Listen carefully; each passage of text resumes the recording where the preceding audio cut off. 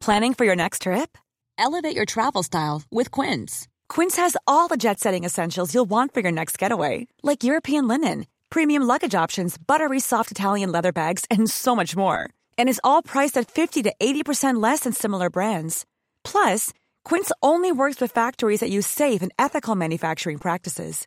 Pack your bags with high-quality essentials you'll be wearing for vacations to come with Quince. Go to quince.com/pack for free shipping and 365-day returns. There's never been a faster or easier way to start your weight loss journey than with PlushCare. PlushCare accepts most insurance plans and gives you online access to board-certified physicians who can prescribe FDA-approved weight loss medications like Wegovy and Zepbound for those who qualify. Take charge of your health and speak with a board-certified physician about a weight loss plan that's right for you. Get started today at plushcare.com/weight loss. That's plushcare.com/weight loss. plushcare.com/weight loss.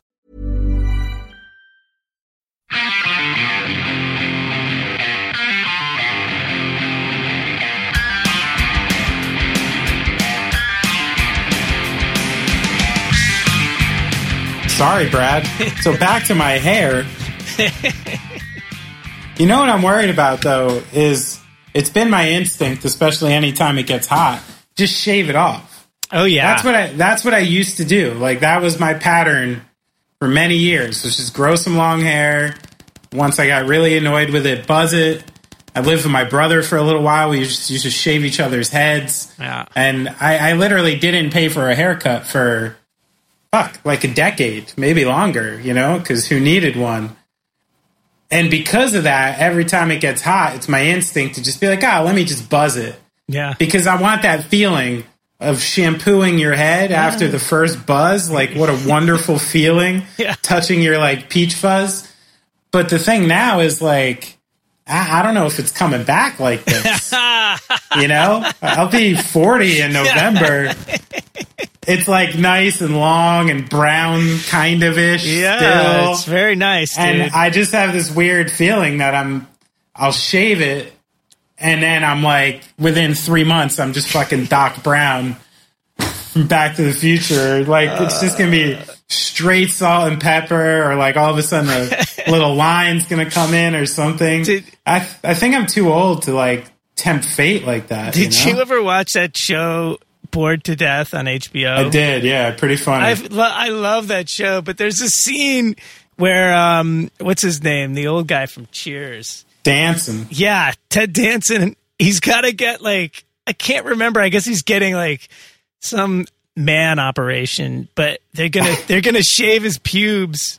And he's like, listen, is there any way we can just leave the pubes? For whatever reason, I've managed to keep my natural color down there. It's the only place in my hair is its natural color. And I'm just afraid if you cut it off, it's going to come back gray. And I don't know if I can handle that.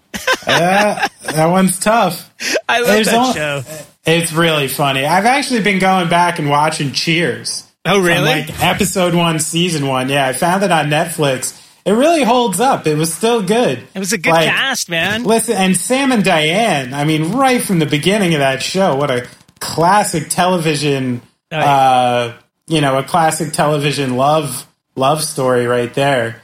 But, I've always been really adamantly against, doctoring your body, for any sort of aesthetic reasons, I don't plan on dyeing my hair, or dyeing my beard, or doing or hair plugs or whatever comes into play for people when I get older. But I will say, the one thing, I never really considered it, but, I've always had these mud flaps, this spare tire, my whole life, even if I'm in great shape. Right. I have little mud flaps, and I have never had calf muscles in my life. It's just my weird feet, the way I walk. I just have these stick legs with this big top. It never made a lot of sense to me. I'm like, I should have a lot more ass and calves to hold this stuff up. And I think it's maybe even one of the reasons I'm not a great athlete. So I had considered, what if you just took a little bit out of the mud flap and just put a little bit into the calf? It's the only thing I'd consider, I think. Could get messy. You know any docs? Cheap ones? No, dude, I wouldn't let you do that to yourself. No? You can't have the calves I've always wanted. I don't want to work for them. Dude, I know guys who like work their asses off and they just can't build up their legs. They'll have like these intense upper bodies. Yeah. And for whatever reason, it's just genetically they got enough calf muscle, you know? Chicken legs is chicken legs, man. That's it. Well, and, you know, for us tall characters, like, our bodies break down faster, you know? We're only like how many years into evolution of walking upright. Right. We're not even supposed to be doing this. Yeah. And that's the reason we all have back and knee problems, because we're supposed to be crawling around on all fours. Or swimming, possibly. There's that theory. What? There's a theory that humans at one point after coming onto land went back. Could see it. And if you get into that theory, you can find they cite all these things. I think even like every now and then, some people are actually born with like webbed fingers, and I can't remember. There's it has also the hairlessness of humans, like right. It's kind of unexplained. I kind of like this because that would actually allude to the fact that my body is evolved further, if that's the case.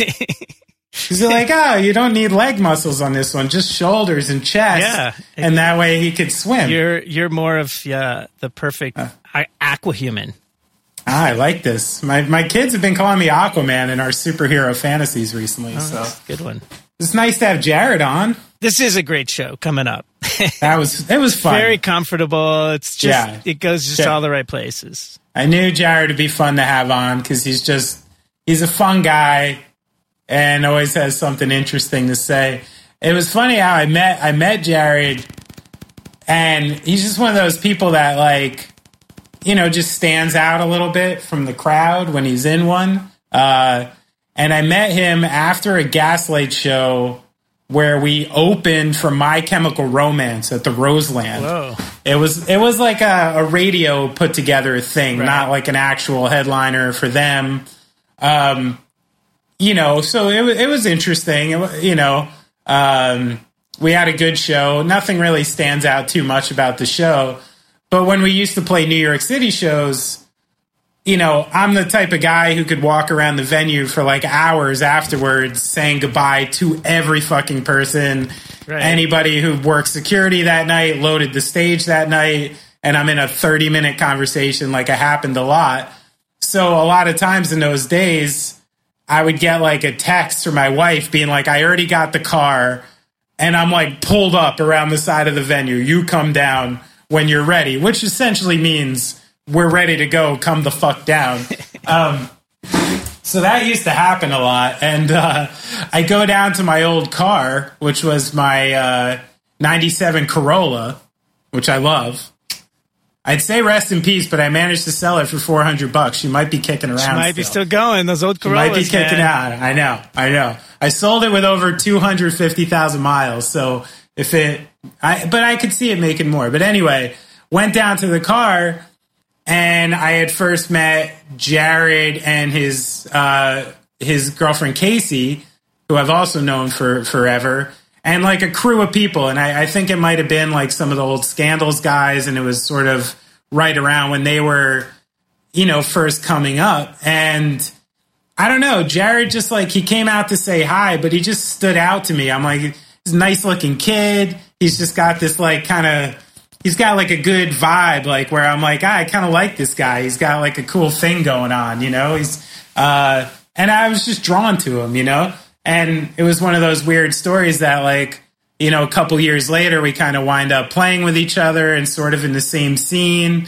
And he's like, do you remember, like, at Roseland, you know, outside by the car? And I'm like, oh, fuck, yeah. Like, I totally remember it. And I totally remember you and this whole connection, you know? It was like, I don't know. It was just a cool thing. And then, you know, randomly, years later, you're in a band with the guy. Nice. That's how it happens, you know? Should we get into the first part of the interview? Let's do it, man. Let's listen to it. It's going off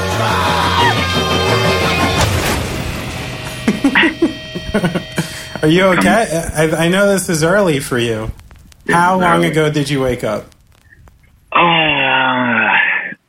What, 11, 18 minutes ago. I knew I was dancing with fate a little bit by asking you to do 11, as I know you pretty well, and I know this isn't your prime part of the day, but I just couldn't record you at like 9:30 at night after a drink, you know? I know that's when you're the loosest, but we got things to do, Jared, you know? No, I understand, and I am aware of that my lifestyle is not at the world's lifestyle, and you know I have to adjust according. So when did you go to sleep last night? Like 5:45. 5:45. Yeah. Oh my God, Brad! Imagine what your day would be like if you passed out at 5:45. Dude, I mean that was my life right up until I had kids. I did the full just a 180-degree flip over from going to bed at 6 o'clock, DJing all night and hanging out afterwards at the bar to then getting up at 6. Yeah. I mean, it was bizarre. It's the alarm clock that won't snooze. Yeah. You know? You're right. There's no 9-minute button. There's just nothing. I used that button this morning. I'll tell you, the only thing I really missed from that lifestyle was my Adult Swim time from 1 to 3 a.m. Just chilling out with Adult Swim. I don't know why that's what I think of and remember, but it was just my private time, even when I didn't need private time. Even in my craziest of party days, 5:45 was still a push for me. Like something had to be happening, specifically for me to get to 5:45, like a party, or when you're touring in Germany early on, and the show ends at 2:30, and someone goes, there's party, and then you go there, and it's just a giant warehouse in the middle of the forest with 1,000 18-year-old Germans. It's these bizarre things. So I've seen the sunrise quite a few times in those scenarios, but I don't know, man. Even when I was into video games and all that, I'll just pass out with the controller in my hand by a certain time. I just can't do it. Yeah, it's always been kind of just my easy time. So yeah. Even since college. Is it Jared time? Yeah, just function. As soon as I hit midnight, I'm ready to go. So that's clutch time for me. I don't know. It's just during the quarantine, I just slowly reverted back to the late night thing. I didn't let it happen or want it to happen. It just did. Right. And then I'm playing tag in the morning. Casey wakes up, high five, I go to bed. right. So. And that's another thing. So you live with 2 gigantic dogs too. Mm-hmm. When they don't harass you awake, they don't fuck with you in the morning. If I pass out on the couch, the biggest one usually gives me a nudge to go out. But it's a nice routine. I get up sometimes 5:15, 5:30. Take the dogs out, let them pee. Go back to bed till noon. It's all good. So how you been handling quarantine? How's your headspace? What's your routine been like? Been okay. I think I've enjoyed the bulk of quarantine more than most. That's good. Yeah. I have found myself less anxious and just being able to have a schedule where I know I can't do anything else except write music and read and hang with the fam and the dogs and do all that stuff has kind of been really awesome. Just knowing that the time is there and it's not being structured by anybody else. Mm-hmm. So that's been rad. Just been getting up. So you've had a good creative output. Yeah, and it's mostly because I've been able to choose that time instead of trying to squeeze it in. In between work, in between practice or shows, or it's I wake up, I sit down, and if it's not working that day, I just get up and do something else. and where like in a week I would really have to pick and choose that time pretty carefully, and that kind of sucks. Yeah, sure. So just having like last night I sat till I think 4 playing guitar and playing this riff over and over, just trying to figure it out, and it didn't work, and I put it away. I'll wake up in the morning, try the same thing, sit down with something. And that's kind of been the routine, like just sit down in the room and play with some pedals, play with a demo I've been working on, and then get up. If it doesn't work, I'll just start doing like housework. I have like 3 projects going at the same time.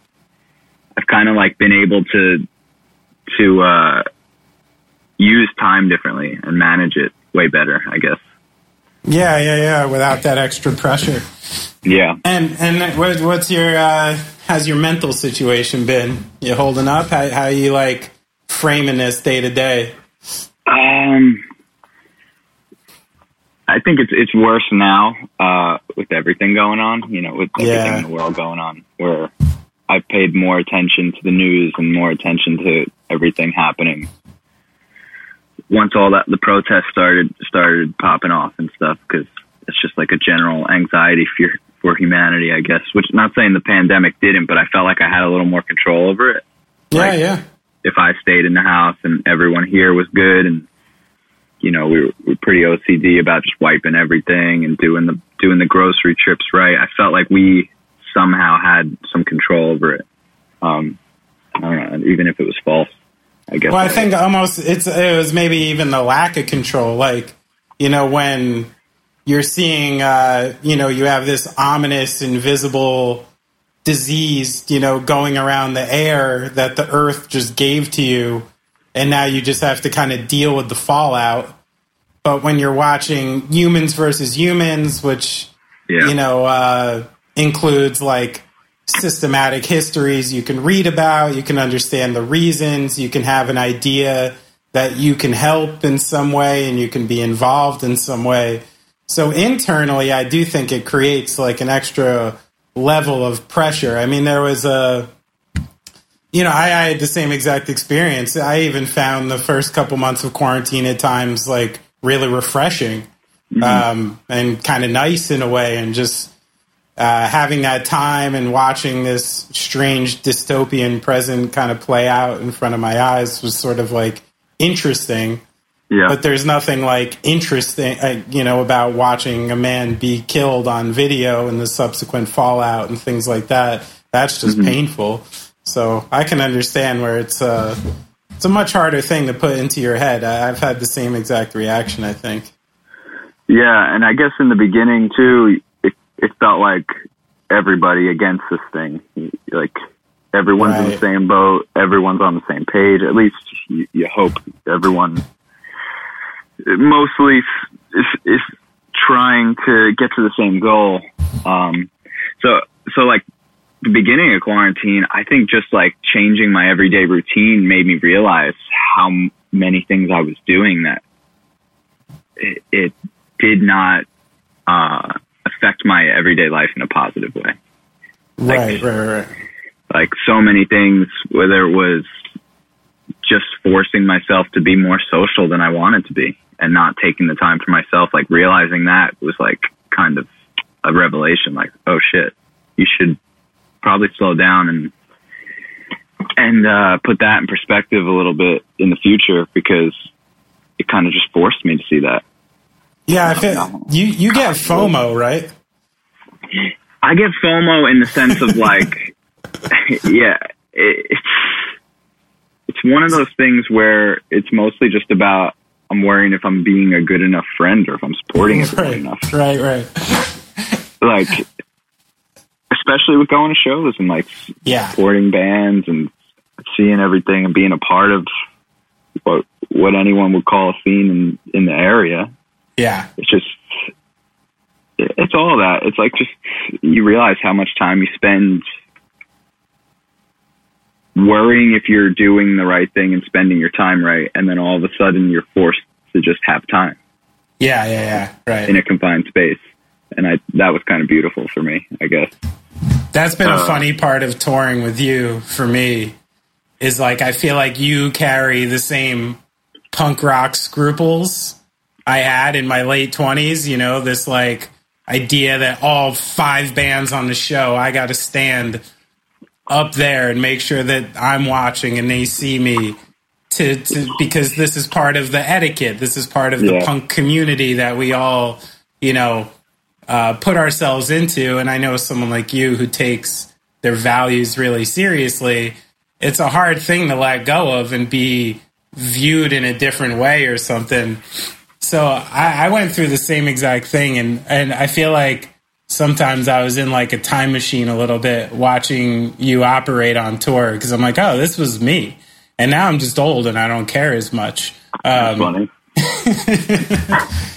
So you're from a place called Bayonne, New Jersey. I know it's very familiar to us. Mm-hmm. Well, only recently familiar to me. But, you know, not very familiar to the outside world. Even someone who grew up maybe half hour away from Bayonne, all I knew of that town was the guy who Rocky was fashioned after was from there, and Not a Surf Popular video was filmed at the high school. And that's about all I knew until I met you guys and this whole crew of very proud Bayonne people. So can you explain to those who don't know just what that place is? Bayonne. It's a peninsula.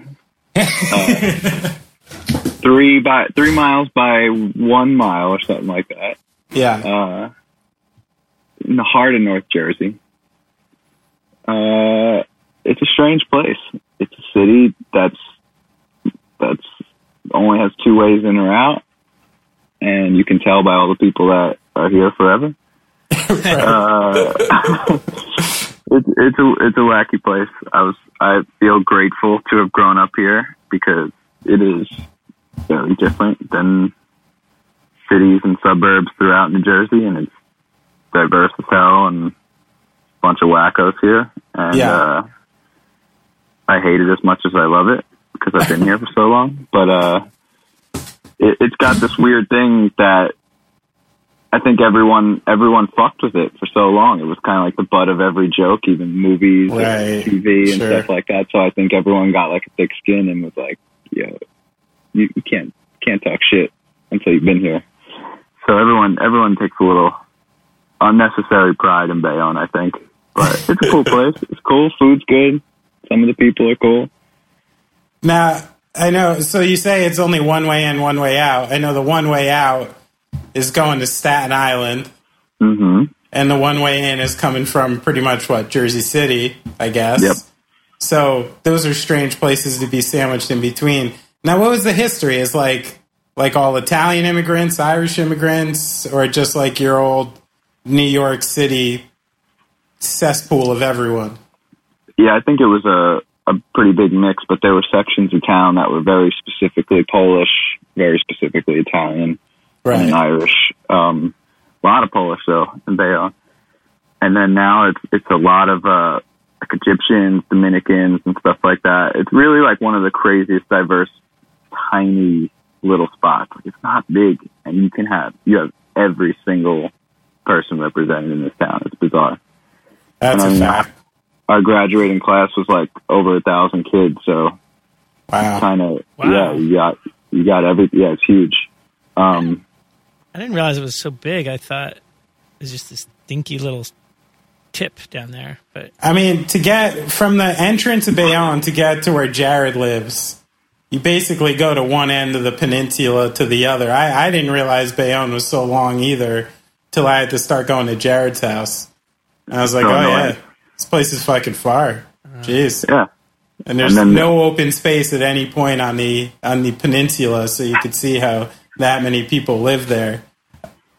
Yeah, now, I know you love the food. I know this is something you tout all the time. And you just had your 30th birthday, and you told me you were doing a little tour de Bayonne of all your favorite spots. So what did you hit that day? Like, what's the necessary fare? I believe it was Friday night. We did Pizza Masters, which out of the 40 pizza places in Bayonne has been my go-to my entire life. Little grandma pie, little meatball sandwich on the side. Everyone shares that. It's good. Antipasto. Pizza Masters is clutch. When I come home from tour, it's like the first thing. That's the spot. And then we do the Mexican spot, Aguila Dorada, which is, I will fight anybody that it's top 5 best Mexican I've had in my entire life in the whole country. Wow. That's a lot to say in New Jersey, too, after you've eaten out on the West Coast. It is awesome. That's my spot. I'm very grateful that spot exists because it is not often that we get like a good local, authentic Mexican place that's that good. Yeah. So grateful for it. What else did we do? There's this like awesome bakery in town called Double Batch that's like so rad that does like, it's like the whole family in there. They have the kids in there all the time. Like, and it's like, we've always had the traditional Polish bakeries and stuff in Bayonne that are, you walk in and every one of them kind of feels the same, like pretty old school. Right. And the spot's just doing like wild shit, like crazy combos of cupcakes and stuff. Their menu changes every day. So that place is cool. There's like a lot of good spots that I think everyone would appreciate. I mean, the diner's fine. It doesn't have the world's best pancakes. Everyone says that they are not. But Bayonne, I've been wanting to make a shirt for forever. It says Bayonne. At least the pizza's good. You know. I feel like I got to get through there now. I mean, it's closer than Staten Island, man. It's like come hang anytime. You're literally a stone's throw from me, man. It's a really interesting place, and the closest thing I can compare it to is kind of those like Brooklyn or Queens neighborhoods that are off the subway. Right. You know, like when people actually live there, and the people who live there their entire lives. Right. That's the closest thing I could compare it to. But it is a really unique place, and I say that because I've met some exceptionally unique people from Bayonne in the last 5 to 10 years, and there's kind of this underlying thread of like misery meets pride with all of them, you know, where they all tell these insane stories about coming up and things that happened where I'm like, what was this? Was this fucking John Wayne's Wild West? Like from these stories I hear. But at the same time, no one will leave.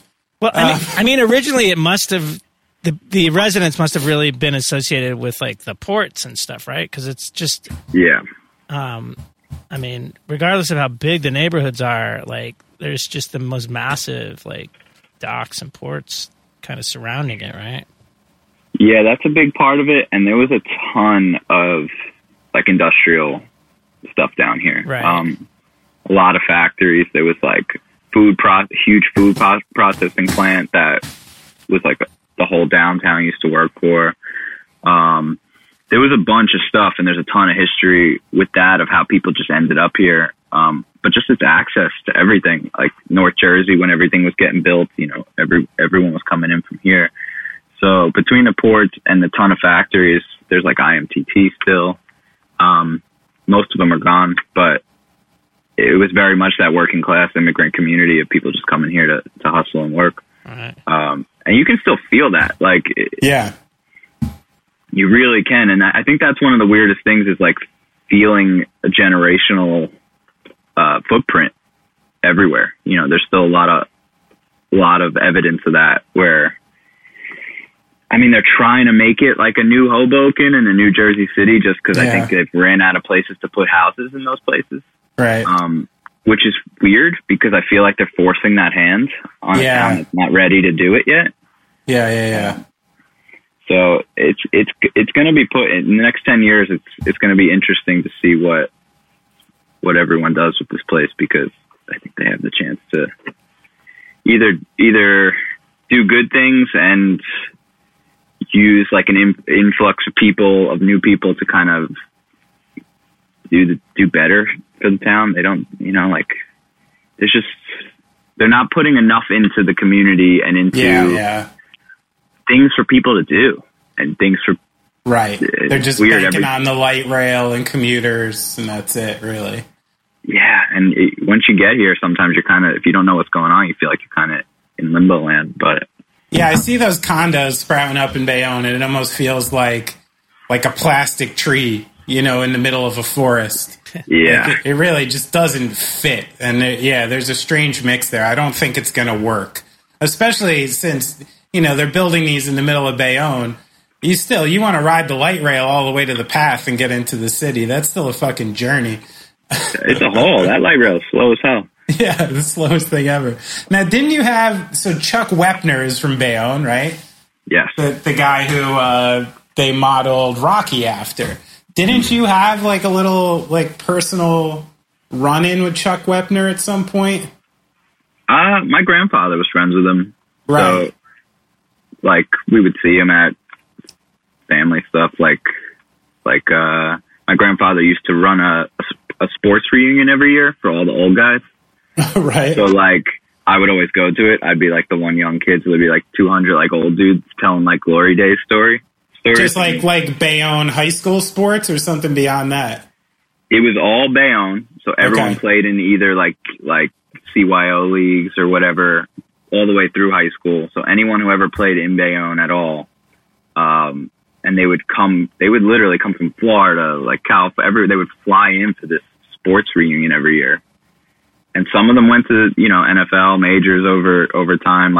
We had a friend, my grandfather had a really close friend, Dick Brodowski, who pitched for the Red Sox in the 50s and stuff. So he would fly from Massachusetts for this thing. And so Wepner was an athlete. Yeah, he was a boxer. So he was a boxer all the way back in high school. What did your grandfather say about him? Cool guy? I never really got to he was friends with him. Everyone was my grandfather's buddy. He was loved. We would say these people don't know him, everyone was his friend. Oh, my friend, this guy. And we're yeah, he's making this up. And then we'd show up somewhere and that guy would be the same way. Oh, Jack, my old best friend. And you're these Bayonne dudes. It was great. They wouldn't see each other for 30 years and they would have this bond still. Right. Being from here and this. Hundreds of dudes used to come to this, and it's sad. Every year, there was less and less until it ended up stopping. But when I look at that in perspective and think about all these people coming every year to tell these stories to each other over and over again, it was pretty cool. But Chuck would always come. You see him around town still. He still drives the Lincoln or Cadillac, says Champ on the license plate. Yes. Yeah, it's pretty rad. It's he's always been cool to me. Anytime I've run into him, just go. Does he wear the Rocky hats? Does he rock fedoras? Yeah, he does. So that's real. Yeah, it used to be crazier in the 70s and stuff, but full, the long coat and everything. Yeah, how cool. Dude, he fought Muhammad Ali. Did you know that? Oh yeah. Damn. Yeah, the big legend on if he tripped him or not. Because he knocked him down. Oh, really? Right. Yeah, there's a picture. I think I have one laying around of it signed where you can kind of see he's kind of stepping on his ankle. But I'm from Bayonne, so he knocked him down. You get Muhammad Ali on his back, you gotta take credit for it. However you got it done, Damn. That's Ali lit him up after, though, pretty good. I'm sure. He was pretty good. Yeah. So this actually ties in perfect. Wait, I'm sorry. Go ahead. Just the whole Rocky thing. People don't believe that. It was just this Polish dude who took a good beating from Bayonne, New Jersey. Got the hell kicked out of him and went until they stopped the fight. And that's how they based this whole franchise off of. Stallone basically stole his life. So he's literally just had an iron jaw, essentially. He could just take a beating was his biggest attribute as a fighter. Yeah, I guess iron jaw, but terrible cheekbones because they split open every time he got hit. Oh. That's why they called him the Bayonne Bleeder. That's why. So he'd just be covered in blood, but then would go all 12 rounds. Or in those days, who knows, 15 rounds. He went 15 with Ali, dude. Yeah. Yeah. And he would have kept going, but they called it. Jeez. Gotta respect people like that. Well, give it up for Chuck. How do you think Liv Schreiber did in the film? You didn't like the film, right? It was weird to hear him multiple times turn to the camera and go, you know, that's just how it goes in Bayonne. And you're like, the fuck? Like, aren't you from Europe, guy? Yeah. There was just so many things of like, yeah, I do know how it goes in Bayonne, but like, why are you telling me? Right. Like it's like that's the like all the music stuff, you know, that's just how things go in Bayonne. And I'm like, does everyone else know that? Like, what the fuck? I feel like he has that blanket accent too, where it's just kind of like blanket Northeast, like his Ray Donovan is pretty close to his Chuck Wepner, you know? Yeah. It's just like he had that. So since we're on Bayonne now, are you familiar with the segment Mystery Friend? I am. Okay, I found a good mystery friend, and I heard a great story that I need to get some insight on, okay? So, man, I know your excited voice, and you sound a little... Yeah, I'm pretty worked up. This is fun. So, I guess the story I need has to do... I'll let you explain the story, okay? Where does the phrase, I love PF... spray painted in Bayonne come from, and how did it get there? Oh man, that's pretty good. So I need the story first about this pink flamingo and whatever happened with this. This is a few stories rolled into one. Pink flamingo. So I had a 95 Honda. That was my first car. It was my sister's old car, and love a Honda. Oh, it was great. It was a Civic. It was so good. And like I would just like take it, and we would drive around, go wherever. And there was one time I had to be the summer that we just loaded up the car and we were like, let's just drive down the shore and go to Wawa. We would just drive to go to Wawa. It's ridiculous. And this was before, because people don't know that Wawa was strictly like a Philly, South Jersey thing. We did not have Wawas in Central and North Jersey. Yeah, the closest one for a while was Mattawan. So yeah, we would just, I can't even believe that we would do that. But so we were like, yeah, we'll just roll to Wawa, whatever. So we ended up driving all the way down to like Lavalette. And we're just driving around, listening to music, the windows down. And we're just kind of cruising, and someone says, well, we can't just go home empty-handed. Like, we need, like, a souvenir of, like, the trip. Like, we drove all the way down here. Someone says something stupid. So I'm like, I don't know, just grab, like, a pink flamingo off someone's lawn or something. So we're driving around, and we're down the shore, and we're like, how is there no pink flamingos anywhere? They just don't... We were in Lavalette, like, all these, like, the cabanas and everything. Is this what you people do? Yeah. Yeah, and there's derelicts driving around trying to steal your pink flamingo. And we must have drove around for like an hour, and I got into an argument with my friend about where we were. He's like, you're lost, you gotta turn here. And I'm like, nah, I'm cool. And I turned down a dead end, and he's like yelling at me. He's like, see? And I pull in a driveway. This is gonna, watch this, like, get me arrested. I pull in a driveway, and the whole house is hundreds of flamingos on the lawn. Like... ceramic ones, plastic ones, metal ones, like huge 8-foot ones, tiny ones, like real ones. No. Insane. Yes, exactly. Pink ones, purple ones, everywhere. So I'm like, holy shit, this is wild. So I pull down the block, and we send our friend Nick Murata, who I'm assuming is the one that told you the story. It's either him or Jorgensen, I'm not sure. So we're like, Nick, go run and grab this thing, right? So he runs. I'm like, get the smallest, stupidest little thing you could see. It's tchotchke thing. He comes running back with a full life-size ceramic flamingo that was from his feet to his chin, and he's carrying it with his legs bowed out because it's so heavy.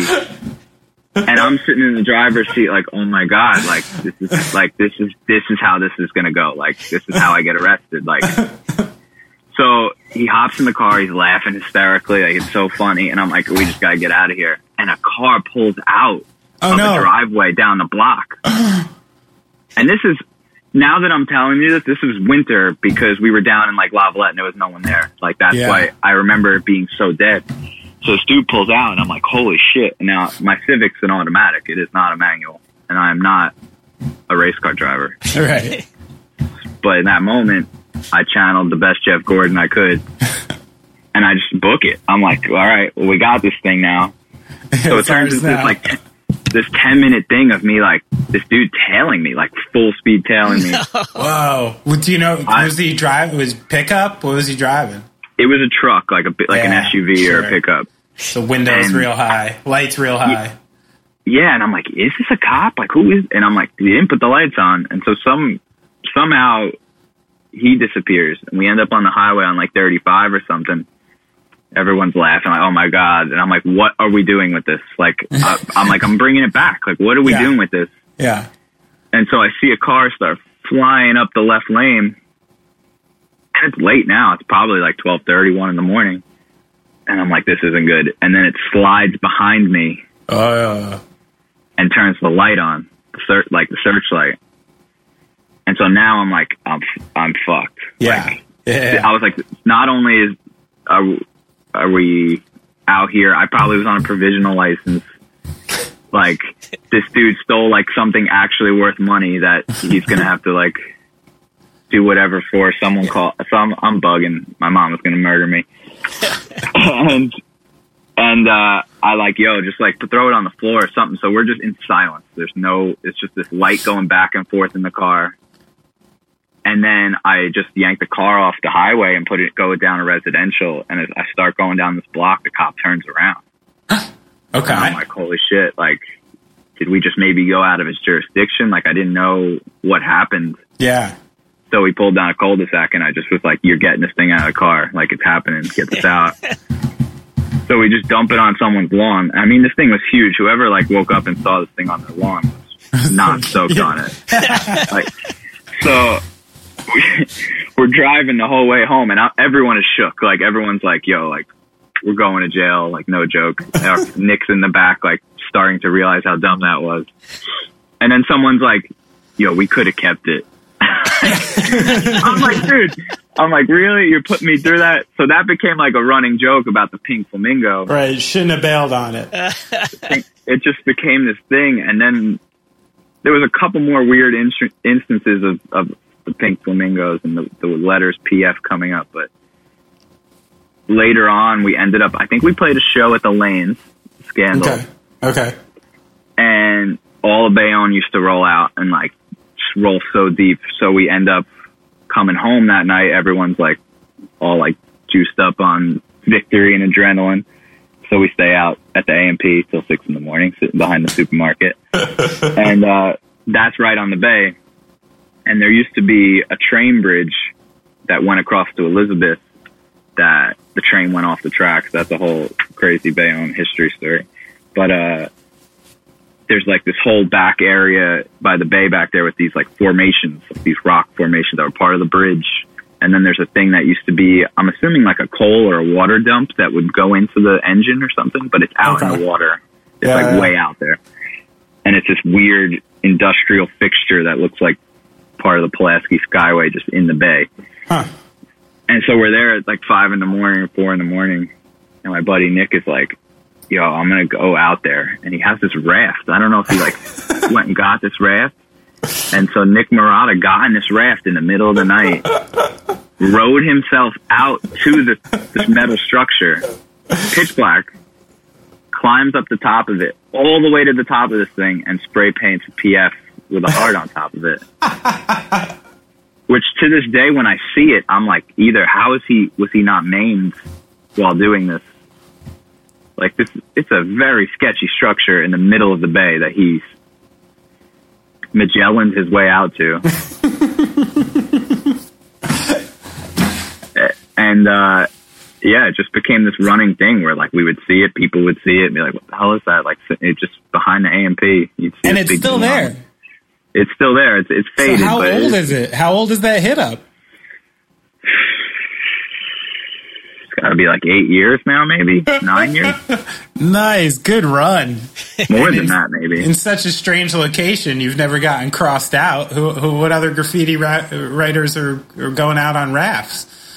it'd be nothing but respect to go cover that one up. That's for sure. We had people doing lookout down the block, like making sure no one came. It was very so dumb. good, man. Such What dumb shit. was Nick? What was Nick like after his journey back? Like, he does that, obviously in the dark, has to climb down, get back on the raft, and make his way back to you guys. What was he very feeling like accomplished, or just kind of like ho-hum about it? He's very humble. Yeah. He's a very humble person. Low-key guy, yeah. I think he might have been a little soggy. I think maybe one leg might have been a little soggy. Okay. But other than that, I think he's pretty proud of himself. It was a pretty big accomplishment. I don't know how he did it physically. I'm still wondering where the raft comes into play. Like, how did you just have one? I don't know. I have no idea. I don't know if he had it at his house. So the thing was, we're talking Nick Marotta, right? Yeah. All right. So the craziest thing about growing up in Bayonne was Nick Marotta. He lived in a 2-family house, parents upstairs, his aunt and uncle downstairs. His aunt and uncle moved out when we were in high school, and they gave Nick the key, and they said, "Hey, Nick, you and your friends like hang out in here for like a month in the summer until they rent the place." Okay. This turned into us having a first floor apartment of a house for like 5 years. Oh shit! No one had cell phones, no one had anything. They just knew every Friday, Saturday night, everyone would be at Nick's house. Okay. So it became this like commune of people, and it was right at the time when everyone was figuring out who they were, especially among music. Like, we had so many bands in Bayonne that were so dope, like hardcore bands, punk bands, and everyone hung out together, and we would hang out, blast music. You know, everyone had like the older cousin or something that would do the liquor store runs out to Jersey City, and we would have these parties. But like, when you think back on it, everyone just knew where to go.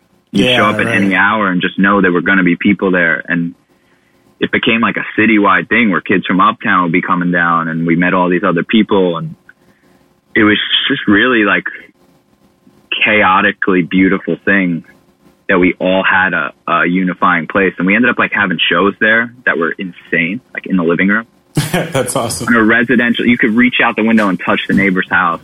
That's how close they were. And the cops never came. Wow.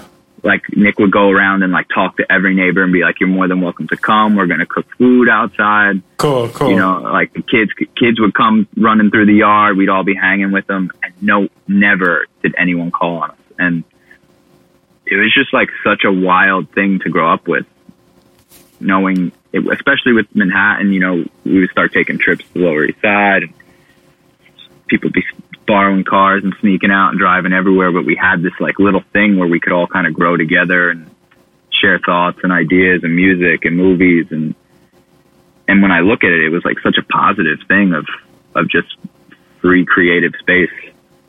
It's so cool. And you had it. What's cool is you had it in the shadow of like what was going on in New York City too. You know, like all the punks and the kind of, you know, houses and apartments they were all squatting into, and the little communities they were developing for themselves. And you guys had your own version of it out in Bayonne. It's pretty awesome. And it felt like it, you know, like right. It really felt like it. And I mean, the bands, I was thinking about this the other day. I was talking to some friends, and I really think that if a lot of the bands that were going on then either like continued on past a certain point or just like put one foot forward a little bit harder, I really think Bayonne, could have been a tour stop. I really think it could have been like an important, like a Gainesville, like a small place that people knew that there were going to be good, tight club shows there, you know, like the Melody Bar used to be. I really think it could have been an important thing like that, and it just, you know, it didn't happen. But there was at one point where there were 5 or 6 or 7 bands going on at the same time that all ripped hard. And, well, maybe this could be your, your second coming now that you're 30. You know, you had that chance when you were younger, and now maybe you can be the old man who starts some little some little venue in Bayonne and gets it all going again, you know? Oh, God, sounds horrible. What do you mean? You just got to put on the old leather, maybe cut the hair a bit. You'll be fine. You'll fit right back in. Working in so many venues, man, the thought of actually opening and running one just gives me agita. Yeah, it was my dream when I was, you know, like, because, you know, before I had any conception that I'd be a professional musician, I thought I was going to be a professional promoter, you know? And if you asked me when I was like anywhere from like 16 to maybe even younger, like 15 to 20, and said, what do you want to do? I'd say I wanted to open a venue in New Brunswick. And I wanted to like have like a really awesome communal, all ages type of venue in New Brunswick. And after doing like some scratching and some looking into what it takes and talking to other people who tried it and stuff like that, I quickly kind of went to like, oh no, that's a horrible thing to do with your life. Yeah. And that will never work out. Yeah. Especially now, unless you have, you know, the backing of Live Nation or some major realty group or some fucking hedge fund, you're never going to get over the hump. So, so actually, I just talked you out of the secondary dream I just proposed to you. Sorry. Yeah, I mean, it really has to be one of those perfect storm scenarios where I think you have to have a building or bar or restaurant, something like that, that has that all built in already. And you have an owner that's crazy enough to just let you run with something. And there have been a couple times over the last 10, 15 years in this town that I've started to feel like I've gotten somewhere with like a bar owner or something where I'm like, this could be it. Like this could be the spot, like the tour spot that everyone, and then it just, you know, it didn't work. Get greedy or something. Yeah. Every town needs a Bobby, like from the Court Tavern, you know? For real? Who's next? I don't know who's next. Maybe I would have said that crew at the Golden Cicada, but they finally shut down. Really? Close up. Yeah. That's a great bar in Jersey City for anyone who doesn't know. There's an old Asian couple who ran it. They only served that one beer, Xing Sai or whatever that one. Yeah, that was the only beer you could get there. I didn't know that. They did karaoke, and they had these like taped up old mics. And in order to do karaoke, they would just YouTube it. They had a computer hooked up to the TV, and they would run a YouTube on the TV for karaoke. And then also they had this weird shot that was some sort of like fermented sake or something. It was really pretty potent stuff. And if you did a shot of it, you actually got a golden cicada necklace to wear around your neck that you got to bring home. I mean, that place to me had I was like, oh, okay, we could do something at the Golden Cicada, but the city ate them up, you know? This gentrified city ate them up.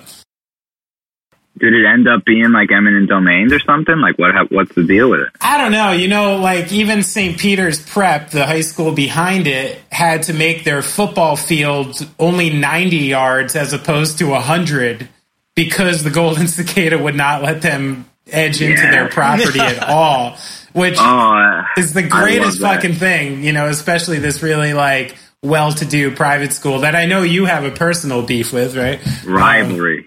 Hard. Yeah. From baseball? What, baseball when you were a kid, you had a beef with them? Baseball, the overall Bayonne, like public school versus, you're going to St. Peter's? Yeah. All right. So it's like, I get it. What's up, private school kid? It was just really that. I get it. Yeah, you get a beef a little bit. Sure.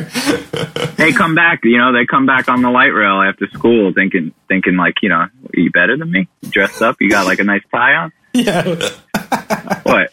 You got out of school 2 weeks before I do? Are you kidding me? They just do whatever you want in Catholic school? I see it. I still walk by those kids, and it's just my natural, like, class warrior thing. I have no idea where these kids are from, what their background's like. I mean, they're fucking kids. You know, I probably shouldn't judge them at all. Yeah.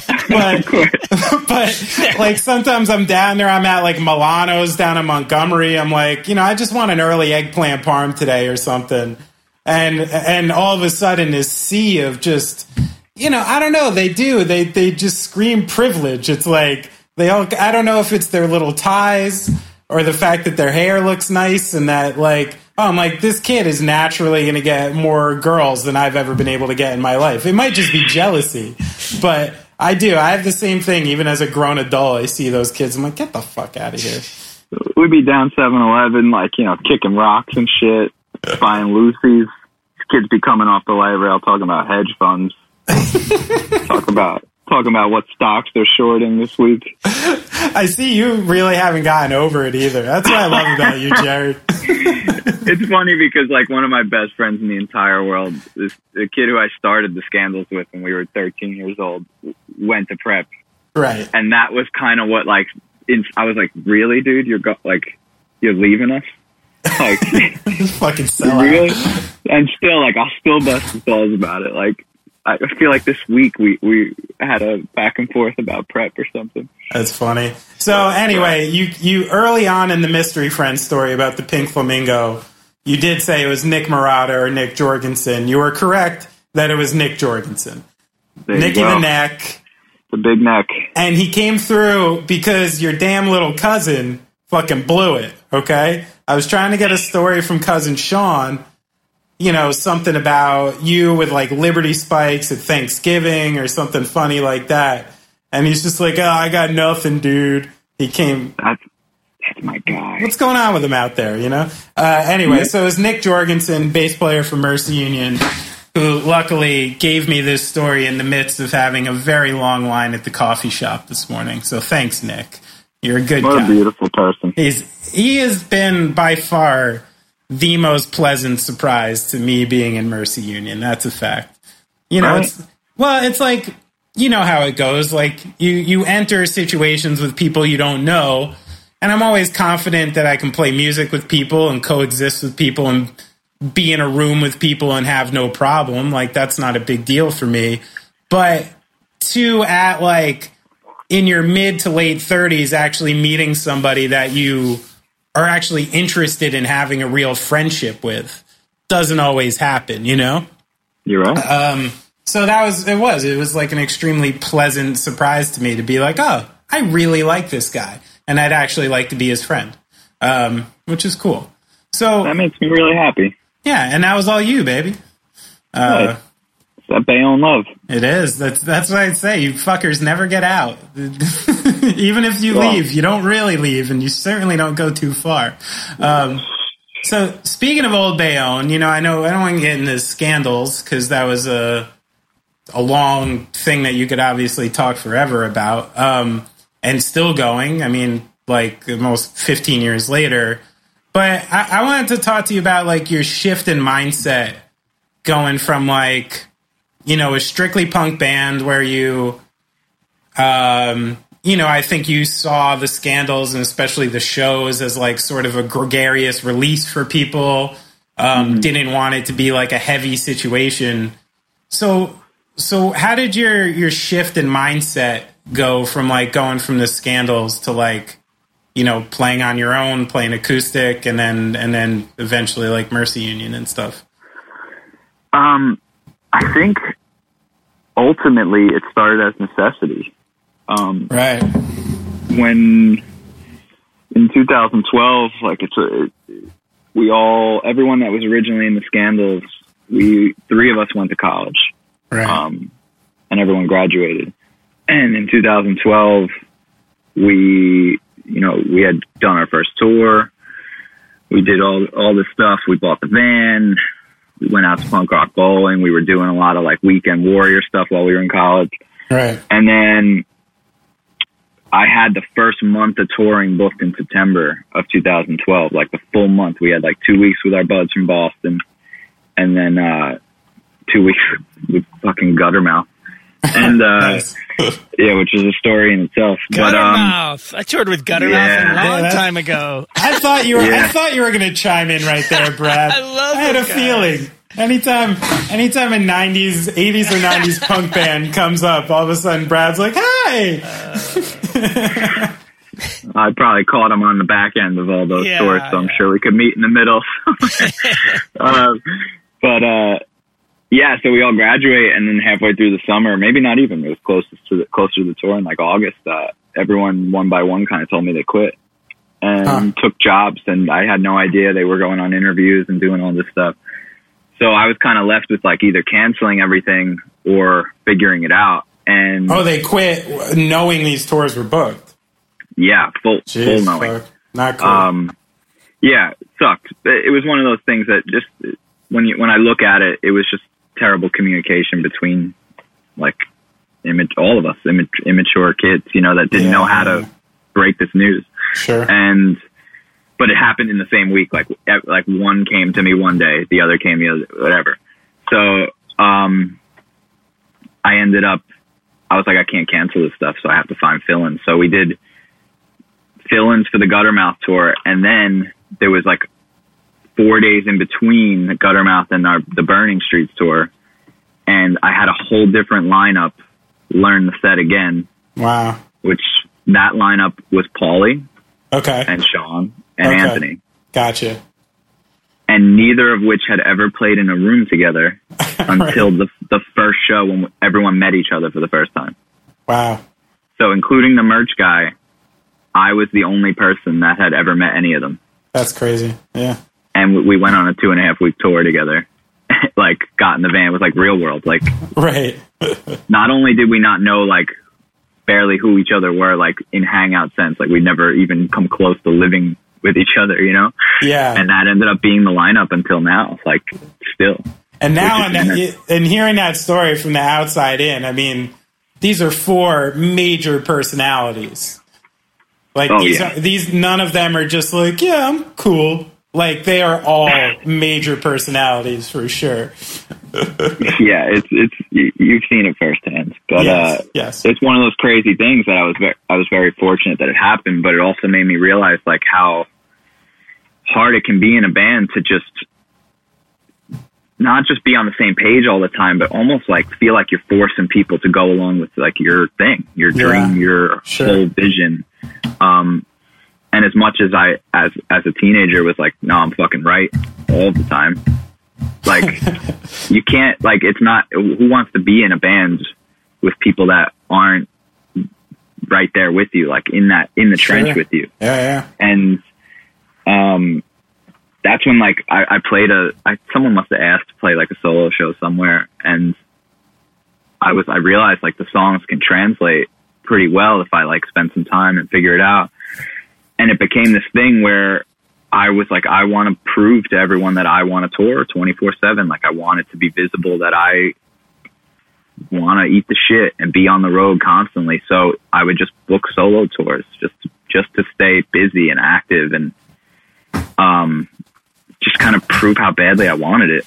Right. And, it gave me that ability to be flexible and be able to hop on different bills and just hop in the car and go out for a week. And it's a lot easier in a Honda to fill the tank than it is in a Chevy Express, you know? Right. So a couple bad shows, you get a couple good ones, you fill the tank in 3 days. It helps. So it kind of like came out of necessity of like, if I can't rely on everybody else, I'm going to do it myself. But then like over time, I realized like songs I was writing, just a handful of them didn't fit the mold of the fast, fun, let's have a party punk band. Right.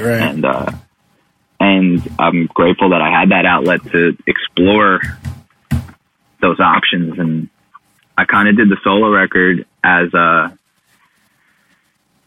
I did all those songs as a form of therapy. They were never supposed to come out. You know, They were kind of all about these specific events that happened in my life. And were those like the first songs where you were really using like, you know, your personal admissions about life and really like, was that the first time you really started like peeling back the onion for people to hear?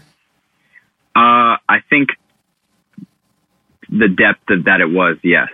Like I actually listened to the first Scandals record. It was the 10 year of it this week, which was bizarre. Oh, wow. And, cool. Yeah. I think it was the same day as American Slang. I think it was American Slang, our record, and White Crosses all came out on June 15th, 2010, which is insane. Scandals record heard by a fraction of the others, but with good reason. Yeah, it's one of those where it's like for a time and place, it's so funny to put it in perspective. And I was listening to the lyrics and I was like, this is an 18, 19-year-old me writing these songs. And like all of the things that I'm still exploring and talking about in music now, I was sprinkling that in then, and I didn't realize it.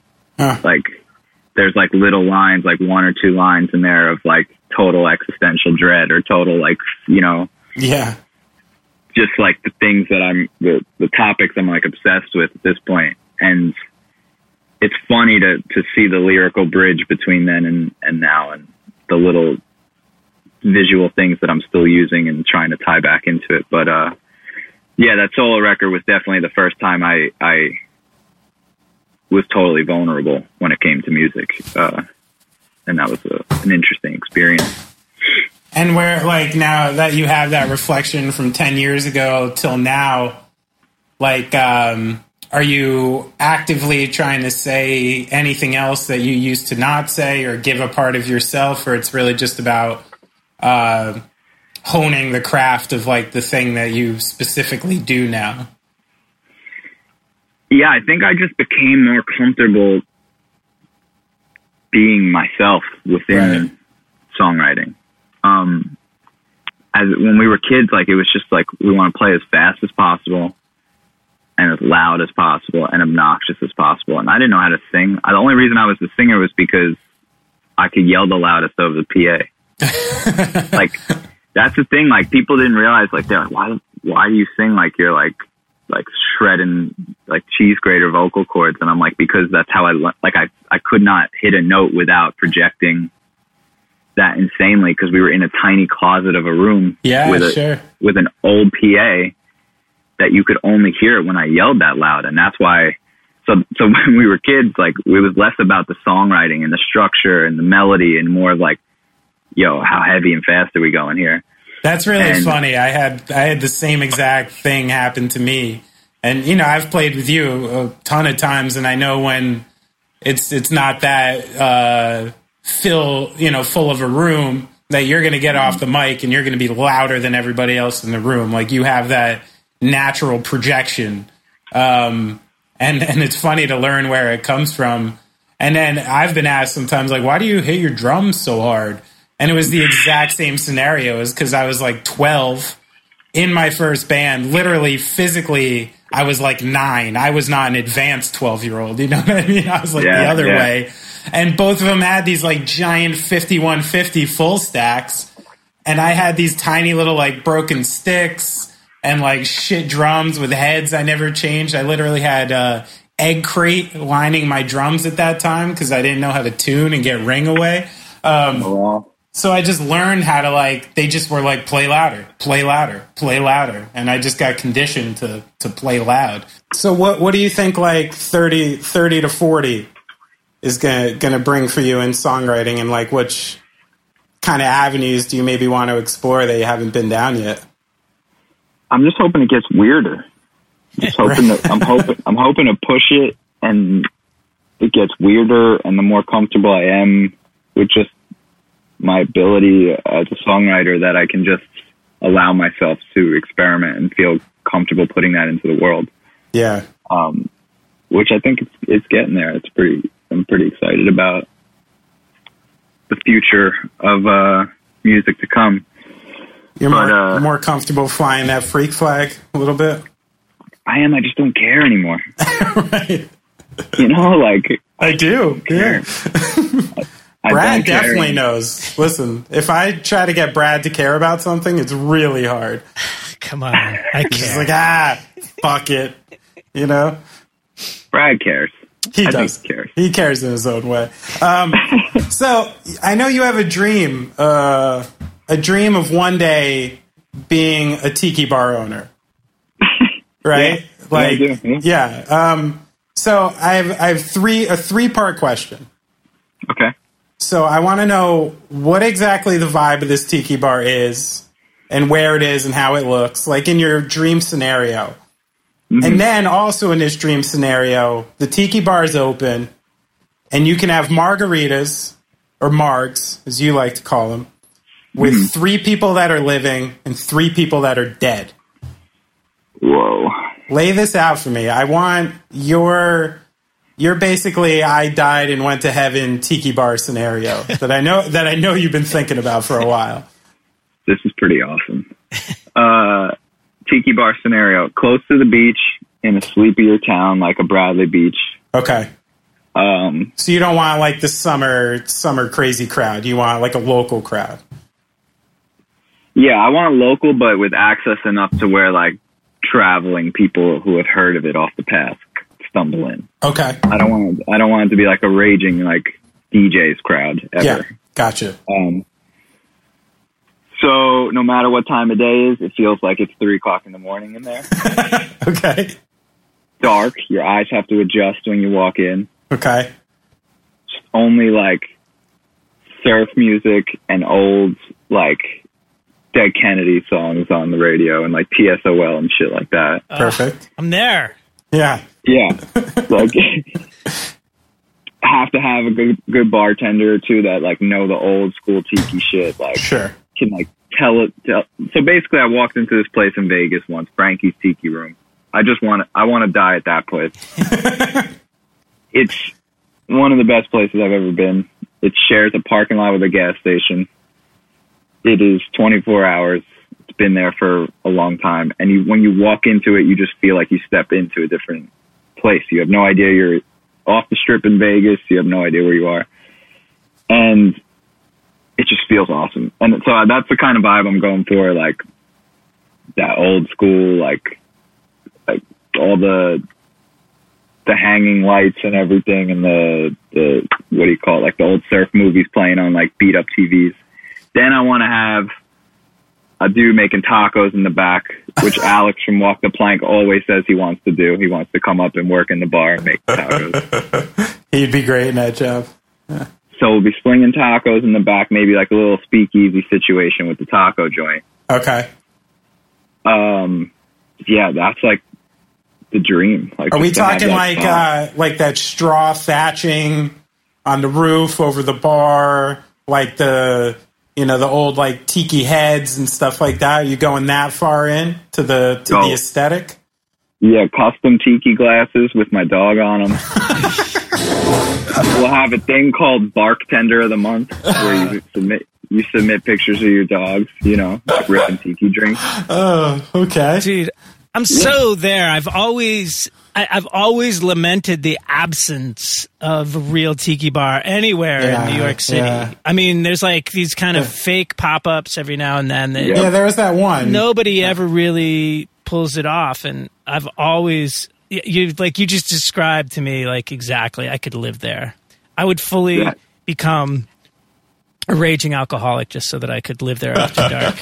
But here, I have one question for you regarding that. So, what is your favorite adult tiki bar drink? What would you make me as not a 22-year-old girl? So when I went to Frankie's the first time, and this was the thing that made me fall in love with the whole tiki vibe in general, was I opened the menu and I'm like, I have no idea what any of this is. There's like rums I've never heard of. Right. I'm not a rum guy. I'm like tequila, gin, anything clear that I'm not going to throw up later. I'm good. So I'm in Vegas and I'm clearly probably already half in the bag, and I'm in this place and it's like such a mix where it's like we probably were the youngest people in there, and there's just like older heads that have been there forever, some people stumbling in. The mix was so big, people that were regulars, people that never been there. And the bartender comes up and sees me confused, and he's like, what do you usually drink at a bar? Okay. And I'm like tequila, gin, or vodka. He goes, you're getting a fog cutter. Fog so cutter. He turns around and makes that, and it was one of the best drinks I've ever had in my life. You remember what was in it? A fog. I have a book somewhere with what it is, but it's like, it's definitely gin and rum, I believe, and some other shit. There's a lot of shit. It's like the opposite of a zombie. Like, it's one of the heavier ones. And I was like, yo, I had 2 of them. My face was red. I was warm. And I was like, this guy just like knew what to do. And he was doing that all night. I'd be like, yo, so what about this? And he would just kind of like show me different things and what the different drinks were. And I was like, this whole thing is cool. And in Jersey, there's like a couple quote unquote tiki bars, but it's like they just make a Mai Tai and that's it. Yeah. And then the rest is regular bar drinks. And you're like, all right. So Jared, I just found a recipe for a fog cutter. And it looks like you were dealing with ice, rum, gin, brandy, orange juice, lemon juice, a little bit of sherry, and some almond-flavored syrup. I think that was that must have been it. That sounds great. it's so good. Goodness, great. I would cut the fog. And I've never had like drinks that tasted that good at a bar, you know? And it's a lot of it is the ability to keep fresh ingredients. Like all that juice goes bad, so oh my God, these names are so good for tiki bar drinks. Yeah, dude. The Suffering Bastard, the Navy Grog, the Test Pilot, the Painkiller, the Mai Tai. Oh my God, dude. Now I want to go to this bar too. So you have your first two customers. All right. I love it. So give me the follow-up. The tiki bar is open. It's everything you need and want. Mm-hmm. 3 people living, 3 people dead. Walk through the door the first night that you get to have a drink with. Who's sitting at your table? This is tough. I think dead. It might easier to start with dead, where I would do Amy Winehouse. Okay, good. I would do Tom Petty. Uh-huh.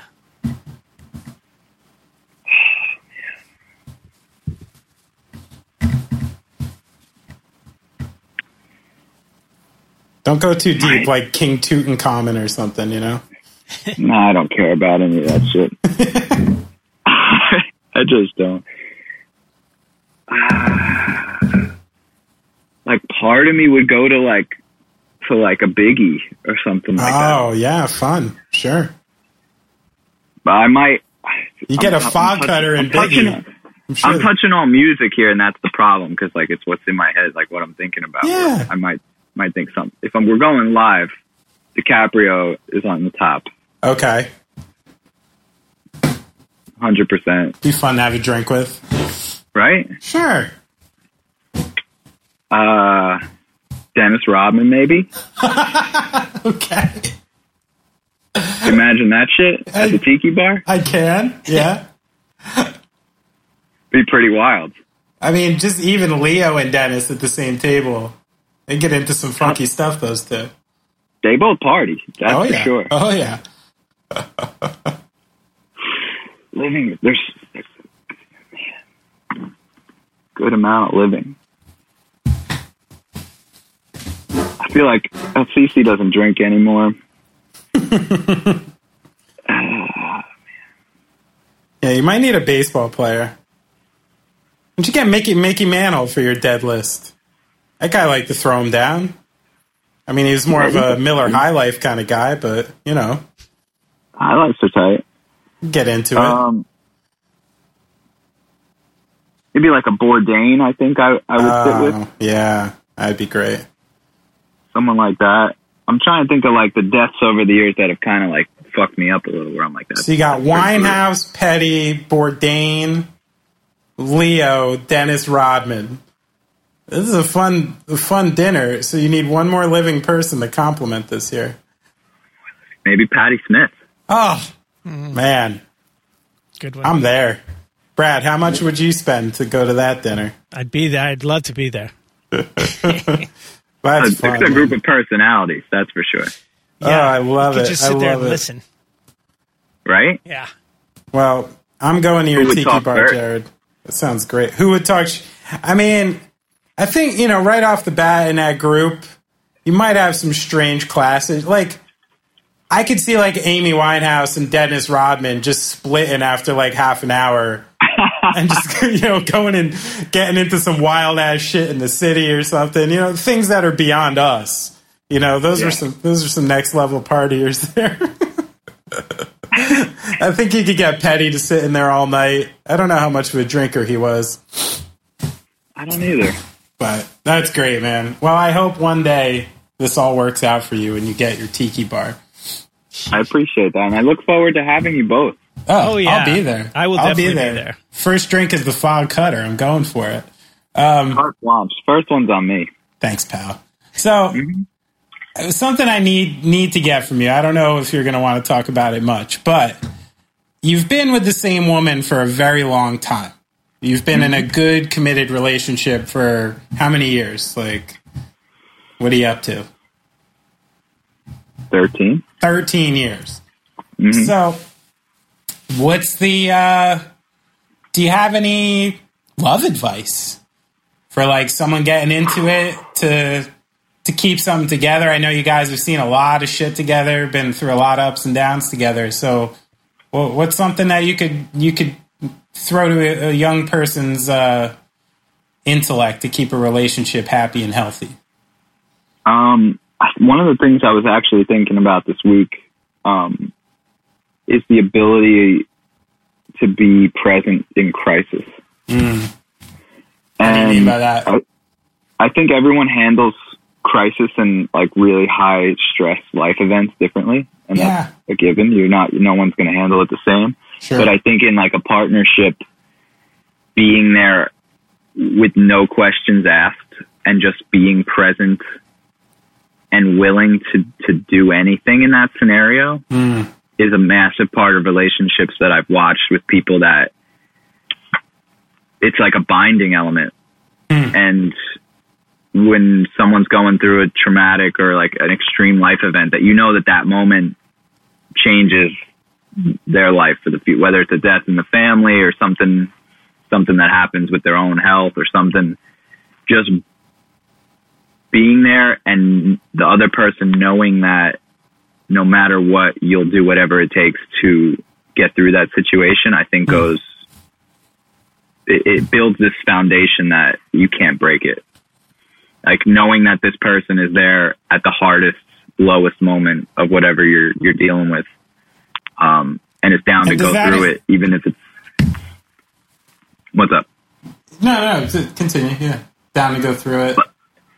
And just like if you're like, yo, I just need to like go murder this person, they're like, yeah, cool, where's the gun? Like no question about it. And then when you get to the other end of it, you realize like you couldn't have done it without that person. And even if it's not saying anything, just being there, being physically present, for that really brutal shit, that like mental stuff. I think that can like bond through almost anything. If you can get through like some of the crazy shit that every one of us has to deal with at some point, I think that's a big part of our relationship, at least. It's just like that, knowing that no matter what the worst day that could possibly happen, that we have each other's backs. No, even if it's just to sit there and say nothing or to go out and do the craziest thing.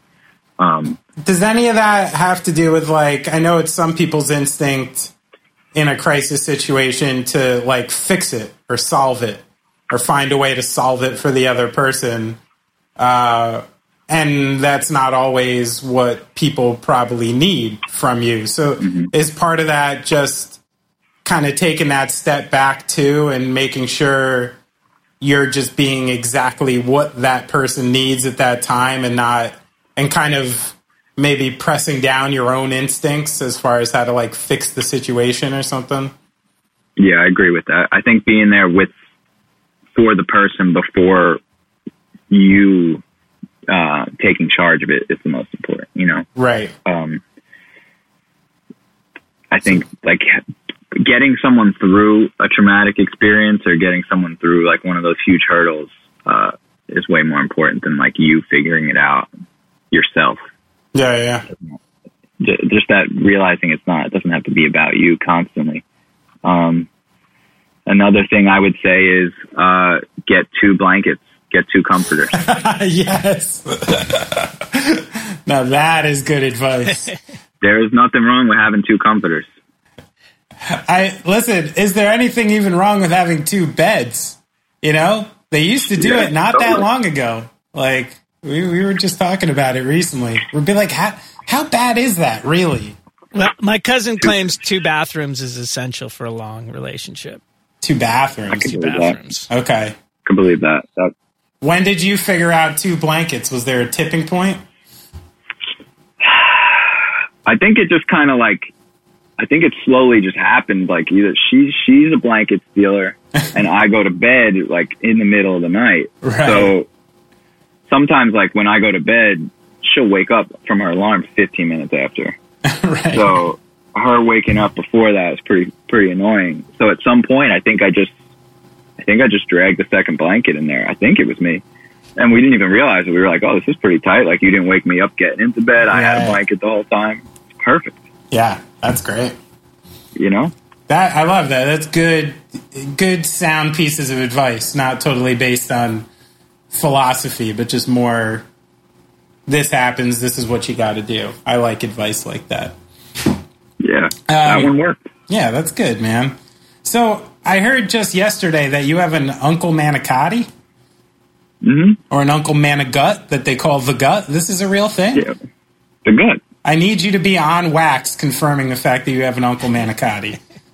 Uncle Manicotti, call him the gut. What's his real name? This can't be someone actually named Manicotti Hart, huh? Well, he's my grandma's cousin. Okay. So he's not really an uncle. Okay. We call everyone grew up calling him an uncle. Was he a big man? Was he a big man? He's thick. He's you know, he's not like huge. He's average, but like a bit thicker dude. I honestly don't know how. It's his last name. I don't know what to tell you. Yeah. All right. I just had to make sure. I heard it was conjecture, and I didn't know if you were fucking with me or not when we were doing it. So I needed you on wax to confirm that you have an Uncle Manicotti. Look, I think I once tried to get you to believe that Brett and Owen Hart were my cousins. I mean, listen, I did, I usually am not Googling your name in a normal context, and I had to Google your name a number of times yesterday. There's a lot of Jared Harts out there doing a lot of different shit. You have a pretty common name. There's even somebody in our music world with your same name. He's like a program director for radio stations and stuff.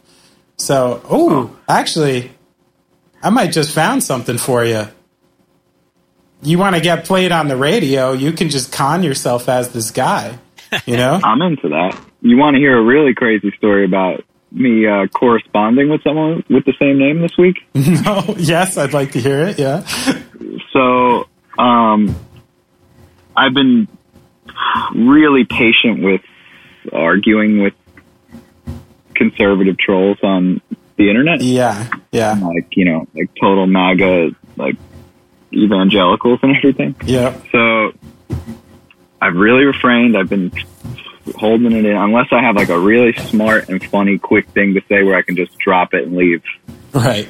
So then the rally happens the other night, and I'm on Twitter, and Tom Petty releases a statement. His family releases a statement about them not using Don't Back Down. Yeah. So now I'm heated. I'm like revved up.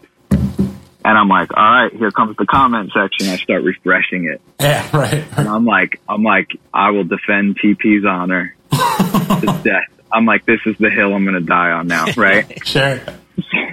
So I start going in. And I'm like, you went in head first.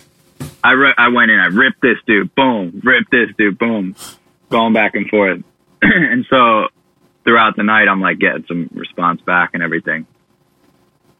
And someone sends me a screenshot of it, and there's another Jared Hart doing the same thing to other people. Oh. So I'm like, oh shit. So I comment on it, and I was like, yo, from one Jared Hart to another, respect. This is on the TP Twitter. So then people start chiming into that, being like, this is funny. Yeah. And then he goes, oh, and another musician to boot. I'm like, really? So I'm like, yo, let me hear some tunes. Send me a link. So he comes back and he's like, I actually played a socially distanced show tonight. Here's the link to the live feed. What? And I was like, wow, great. So then people are like, this is so wholesome. People are sending the Spider-Man gif of like them pointing at each other. And so I listened to it and he sounds good. Did we just become best friends? We definitely didn't. Yeah. He didn't even follow me back on Twitter. Oh. So, which I was like, come on, man, solidarity here. Yeah. But I listened to it, and him and his wife sound great. Great harmonies. Very cool, and he's from Gainesville. It's a Jared Hart from Gainesville.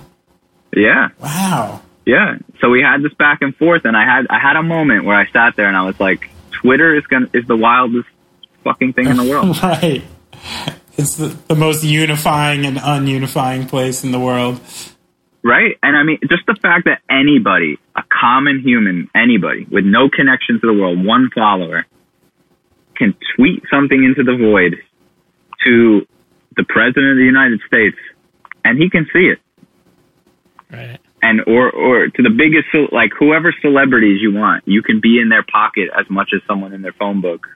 Yeah. But also, I can just scroll through and go, oh, this dude has my name. What's up, bud? Yeah. Like, it's the most bizarre thing I think that's been invented, personally. Oh, yeah. I think they're going to spend, like, the next literal, like, 50 years trying to figure out what this is currently doing to our brains' sense of communication, sense of the world. It's totally putting everything on its ear. That's a fact. Yeah. But Jared Hart from Gainesville. I'm a little disappointed in the end of the story. I was really hoping you'd make a friend out of this.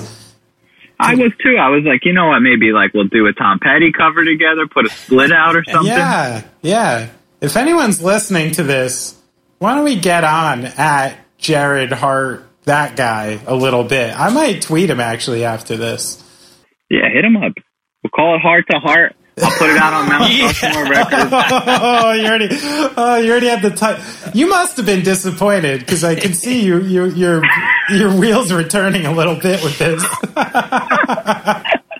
I mean, it's a great story for a press release, you know? Yeah. Look, I saw dollar bills everywhere. All right, guys, I just saw an opportunity.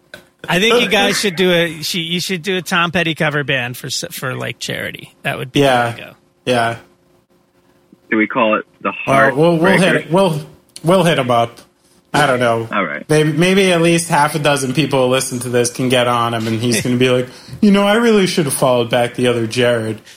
My sense of humanity is diminishing a little bit, so maybe this will work. Oh. Maybe this will work. A little unity, bud. Come on. So, last thing, we gotta talk a tiny bit of baseball. Are you excited to have 60 Yankees games this year, even without beer and garlic fries? It feels really weird. Yeah. Especially the whole back and forth for the last month. Yeah. I feel like with every false announcement, it just made me more sour on it. Right. But I'm gonna watch it. I'm gonna be excited. I'm not excited for the Yankees to win, and then everybody be saying, "Oh, it's just a 60-game season. Oh, it doesn't count. It doesn't count," because they're gonna win. It's gonna happen. I did think that we were getting 10 games with the Mets when they first said that they were the way that it was going to get split up with that they would meet their division rival or whatever, like their East versus East. You're right. But it looks even better. We're probably going to get 10 games with the Orioles. So yes, I like that. Actually works out for us in some ways. But what do you think about these extra rules, like the NL having a DH, extra inning start, and there's going to be a base runner on second base to try to get the game? That. You hate that stuff. So you wanted to keep traditional baseball rules in place even during the 60-game season. Yeah. I'm a fan of the universal DH. I just don't like seeing pitchers look like they've never swung a bat before. Yeah. Especially I've listened to so many of those podcasts with CC and other pitchers talking, and at this point kids don't pick up a bat until they get to the majors. So it feels really unsafe for me to one extent. And It just watching when they cut to the dugout and they're laughing at the swing you took, Betances is taking swings. It's come on, man. This is a professional athlete getting paid millions of dollars. Yeah. Why you got to take them down like that? I get the strategy of it. I respect both sides of it, but I just personally don't need to see a waste of an out. Yeah, sure. The runner on second feels so dirty to me. Dirty. It just, what is that? Like, extra baseball. Like, I love, like, free baseball. Extra innings. I know, but when you're trying to fit an 160-game season down to 60 games, you know, when you don't know how many of your players are going to fall down and have to back out anyway because they're going to get sick and this. I mean, I'm kind of into it. That's where I'm like, the same logic as you, where the 60-game season is not really going to be taken seriously in the record books. It's kind of going to be an asterisk World Series. So in that case, I kind of want to just see like some weird shit. Baseball's kind of been tinkering with some ideas for years that they've been afraid to do because they're antiquated and their fans, you know, demand the purity from the game. As you know, we've talked a lot about this. I don't demand the purity from the game. And I think it's currently a little boring and going to die if they don't add a little life to it. So I'm kind of into this stuff. I think for the 60-game year, I want them to try out every stupid idea they've had and see what actually works and what's actually fun and not. When else are you going to have that opportunity, you know? Yeah, I mean, that perspective is interesting. And I was more looking at it from the sense of you already have a season that's the strategy is completely different. You know, the way that you go on a 2-8 slump, you're screwed. Right. So your rotation is important, everything about it. So why would you add all this extra shit to make it even more watered down? Sure. That's the way I've been looking at it. I would take it a step further. Metal bats.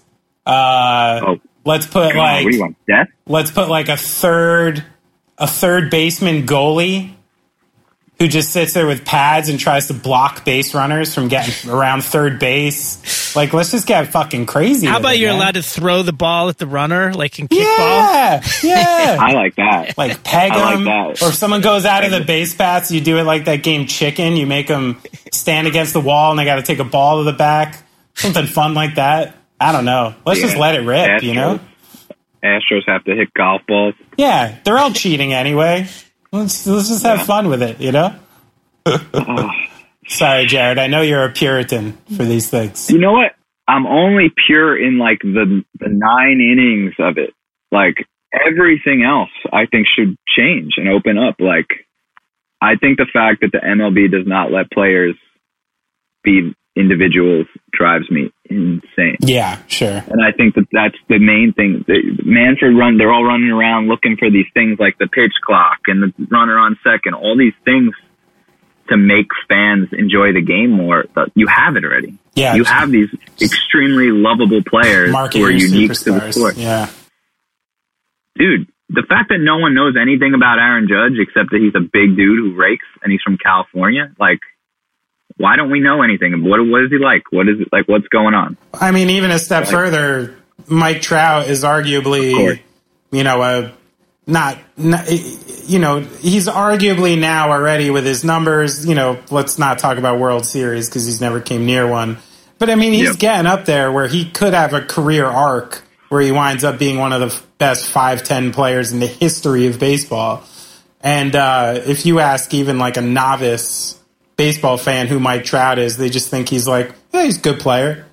Who's he play for? How horrible is that? Yeah, and he's basically like some version of LeBron James or Michael Jordan or something like that. Yeah. And if you lined him up with 5 other baseball players, the average person probably isn't picking him out on the street. But he's also just so nice. He just has that like vanilla Captain America thing going on where you're never going to get Mike Trout to say anything even remotely interesting. And this is where I think they need to train these guys a different way when they're younger players, because he's been so conditioned his whole life to say nothing.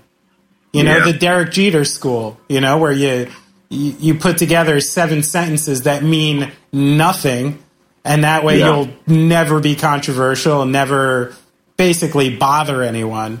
You know, and baseball's been lacking that kind of like fire from its stars for so long. That's why even as hard as it is to get behind a guy like Bryce Harper, I'm fully behind Bryce Harper just because Bring the fun back, baby, you know? Flip that bat. Yeah. Let's get into it. Yeah.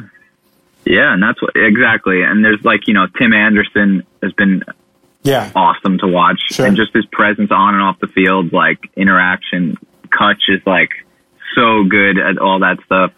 And it becomes these people that like you invest in their personality. Of course. You have players that you like just because, I mean, the whole thing in the World Series with Soto and everything, the back and forth, how cool is that? Like, it's great to see a little personality come out, a little edge. And I think that was one of the craziest things about watching The Last Dance, was seeing how much of these guys' personalities that they allowed the audience to see. Yeah. And it was totally raw, like so raw. It was out there. Every game, everyone on the court knew where everyone was. That's right. And if baseball just had a fraction of that, I think you would have so many more people be into it. I mean, and the one other option is just taking all my new rules, and putting them in place, which I think will work just fine. Yeah. I think you've had the best ideas out of any that I've seen. Thanks. I appreciate it. I'd love to get some sort of consulting role with the MLB, if anyone's listening. Go ahead and give me that job. You'd be great at it. Well, thanks, Jared. You talked to us for a long time. I appreciate it. Anything you want Thank you for having me. Anything you want to add or finish with? I would say for everyone to stay safe, and please still wear a goddamn mask. And please vote, and please read a book or two, or talk to some people during this time. And if you got some money, put it in some good places. And if you're able, go to a protest and wear a fucking mask. And just take care of people, please. I love it. And speaking of which, Mercy Union just put up a fundraiser shirt this week that Jared and a great artist, Cassie Podish, is that how you pronounce her last name, put together, and all the money is going towards a bail fund and also a great community garden project in Newark. So if anyone's got a few extra dollars laying around, you know, hit up the Mercy Union sites and grab one of those. All the money is going to a great place. Hell yeah. Hey, thanks, Jared. Listen, we got through this whole thing, too, without, like, pushing our own band for an hour and a half. That was pretty good. Look at that. We'll do that in the intro. We've always been awful promoters, you know? I'm not good at the hard sell. I know. We'd rather just sit in basements making songs. You know, it doesn't always bode too well, but... No, I've always heard it's ABC, always be closing. And I'm like, yo, it could stay open. We didn't watch enough Glengarry Glen Ross. That's the issue. All right. Well, yeah, thanks, Jared. I'll talk to you soon, bud. Thanks, guys. Have a good one. All right, see ya. Thanks.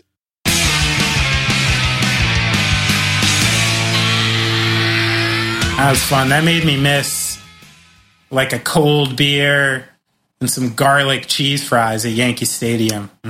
Dude, I can guarantee that I was thinking that I could take a bike trip to Bayonne. I could take the ferry over to Staten Island. Yeah. And then just cruise over there, because I'm totally intrigued now. And it's a perfect kind of distance to go to. It is a really funky place. It is. It's honestly super unique. I mean, I didn't talk about it in the show, but it's like also one of those towns. It had the classic New Jersey thing, and I don't know if this was like a national phenomenon or not, but, you know, after some of the riots and the civil rights movement in the 60s, there was this crazy phenomenon basically called white flight from every city in New Jersey, you know, where like just white people flee to the suburbs. And it never really changed. Right. Like, it's still really segregated in New Jersey, where, you know, the cities are not white at all and the suburbs are almost like, you know, fucking vanilla white, where like that whole systematic breakdown that happened there is still going on. Bayonne, in a strange way, like, I think almost like made it through it. Right. Where like it has... Like, it's like Jared said, it's old Polish population that didn't leave. It's old Italian and Irish populations that didn't leave. I mean, some did. And then, you know, this mix of like new immigrant cultures and black culture that like mixed in with Bayonne. And it really did become like one of the few integrated kind of like cities that I've ever seen, especially in New Jersey.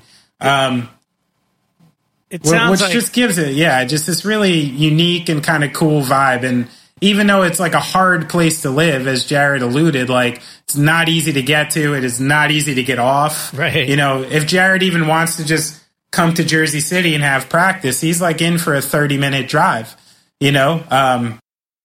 And it's literally the next town over. You're kind of marooned out there. Right. So it leads to this really just interesting thing about that town. You could really dig deeply into that town and find a lot, I think. All right. I like it. Yeah. So if anyone wants to Google Bayonne, New Jersey, like I said, I hadn't heard of it until the Not a Surf Popular video, you know? Oh yeah. I always kind of knew where it was. I just had no idea there was so many people living there. I thought it was just industry and a couple little like whatever.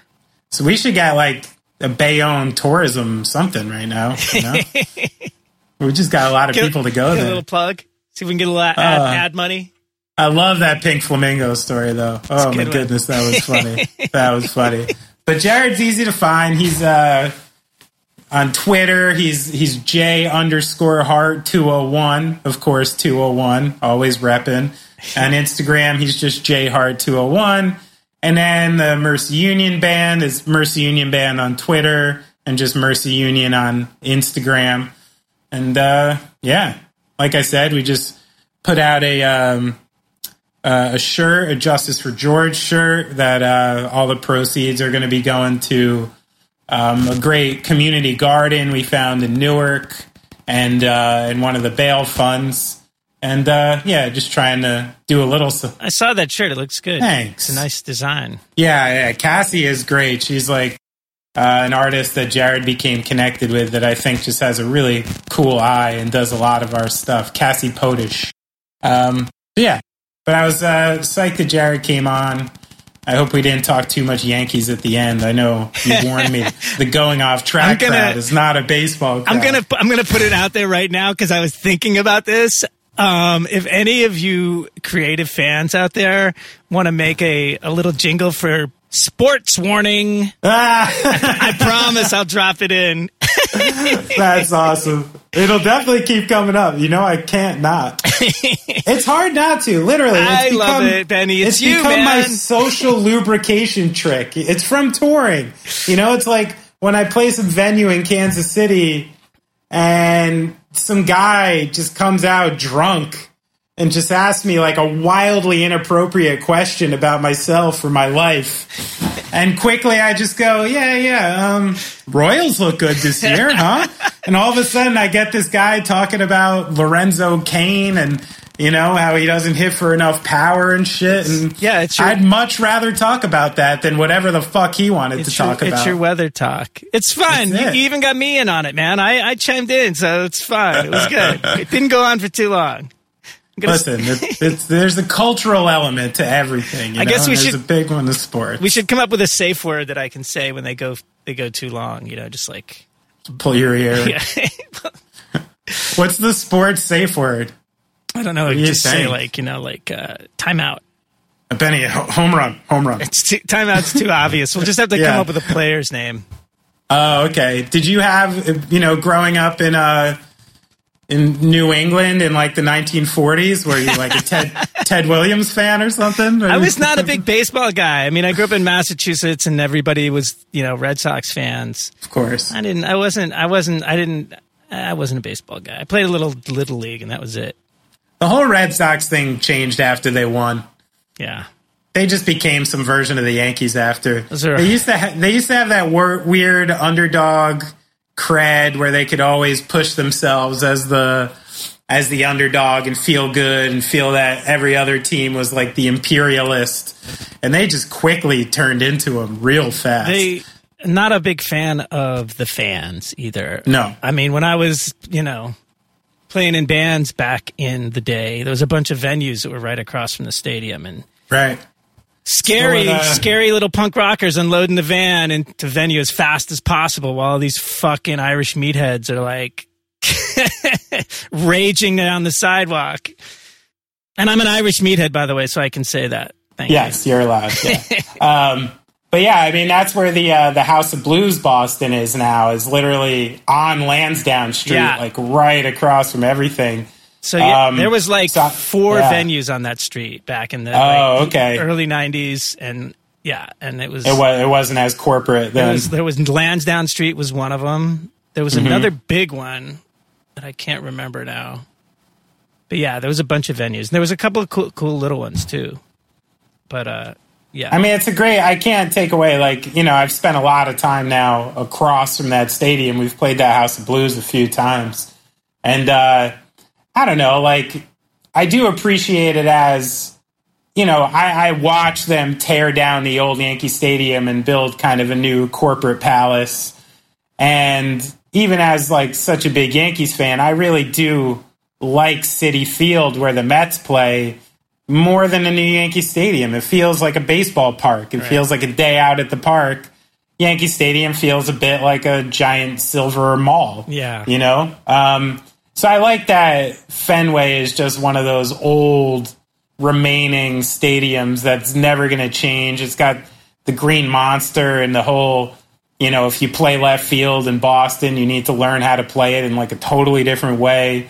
And I appreciate that historical element of it. And I can get behind that. But it has historically antiquated fans, as you said. Yeah. And there's just story after story of black athletes playing in Boston and just being berated more than any other city. So that's not something that's just made up or conjecture. Like, it's extremely real. Oh, it's a very and there are players who literally will not sign to a Boston team because of it. Yeah. So yeah, they got to get their shit together. That's work it out, Boston. Yeah, that's why Kyrie Irving came to New York. It's mine now. But yeah, thanks again to Jared for all this. We have any money we're gonna ask for now? Well, of course, our Patreon account is up and running, and we just got a new patron. Of course, I didn't write it down, but we're getting them every day. Thank you so much. You are loved.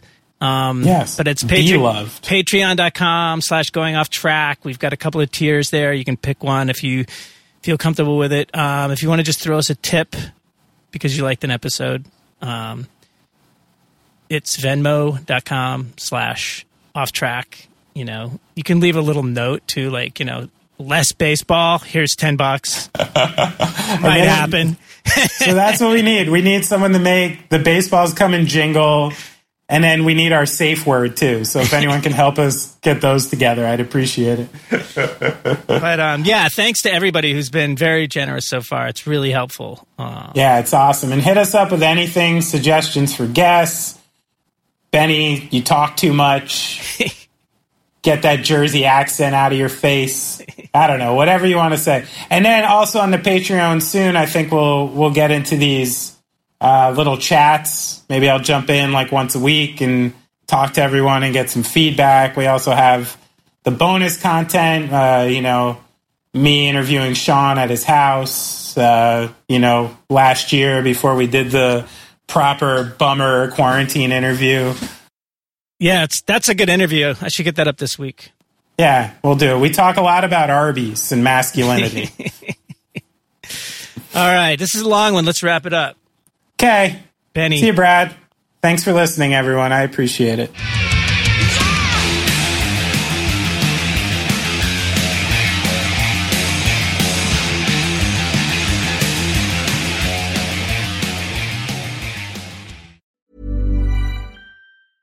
Imagine the softest sheets you've ever felt. Now imagine them getting even softer over time. That's what you'll feel with Boll & Branch's organic cotton sheets. In a recent customer survey, 96% replied that Boll & Branch sheets get softer with every wash. Start getting your best night's sleep in these sheets that get softer and softer for years to come. Try their sheets with a 30-night guarantee. Plus, get 15% off your first order at BollandBranch.com. Code BUTTERY. Exclusions apply. See site for details.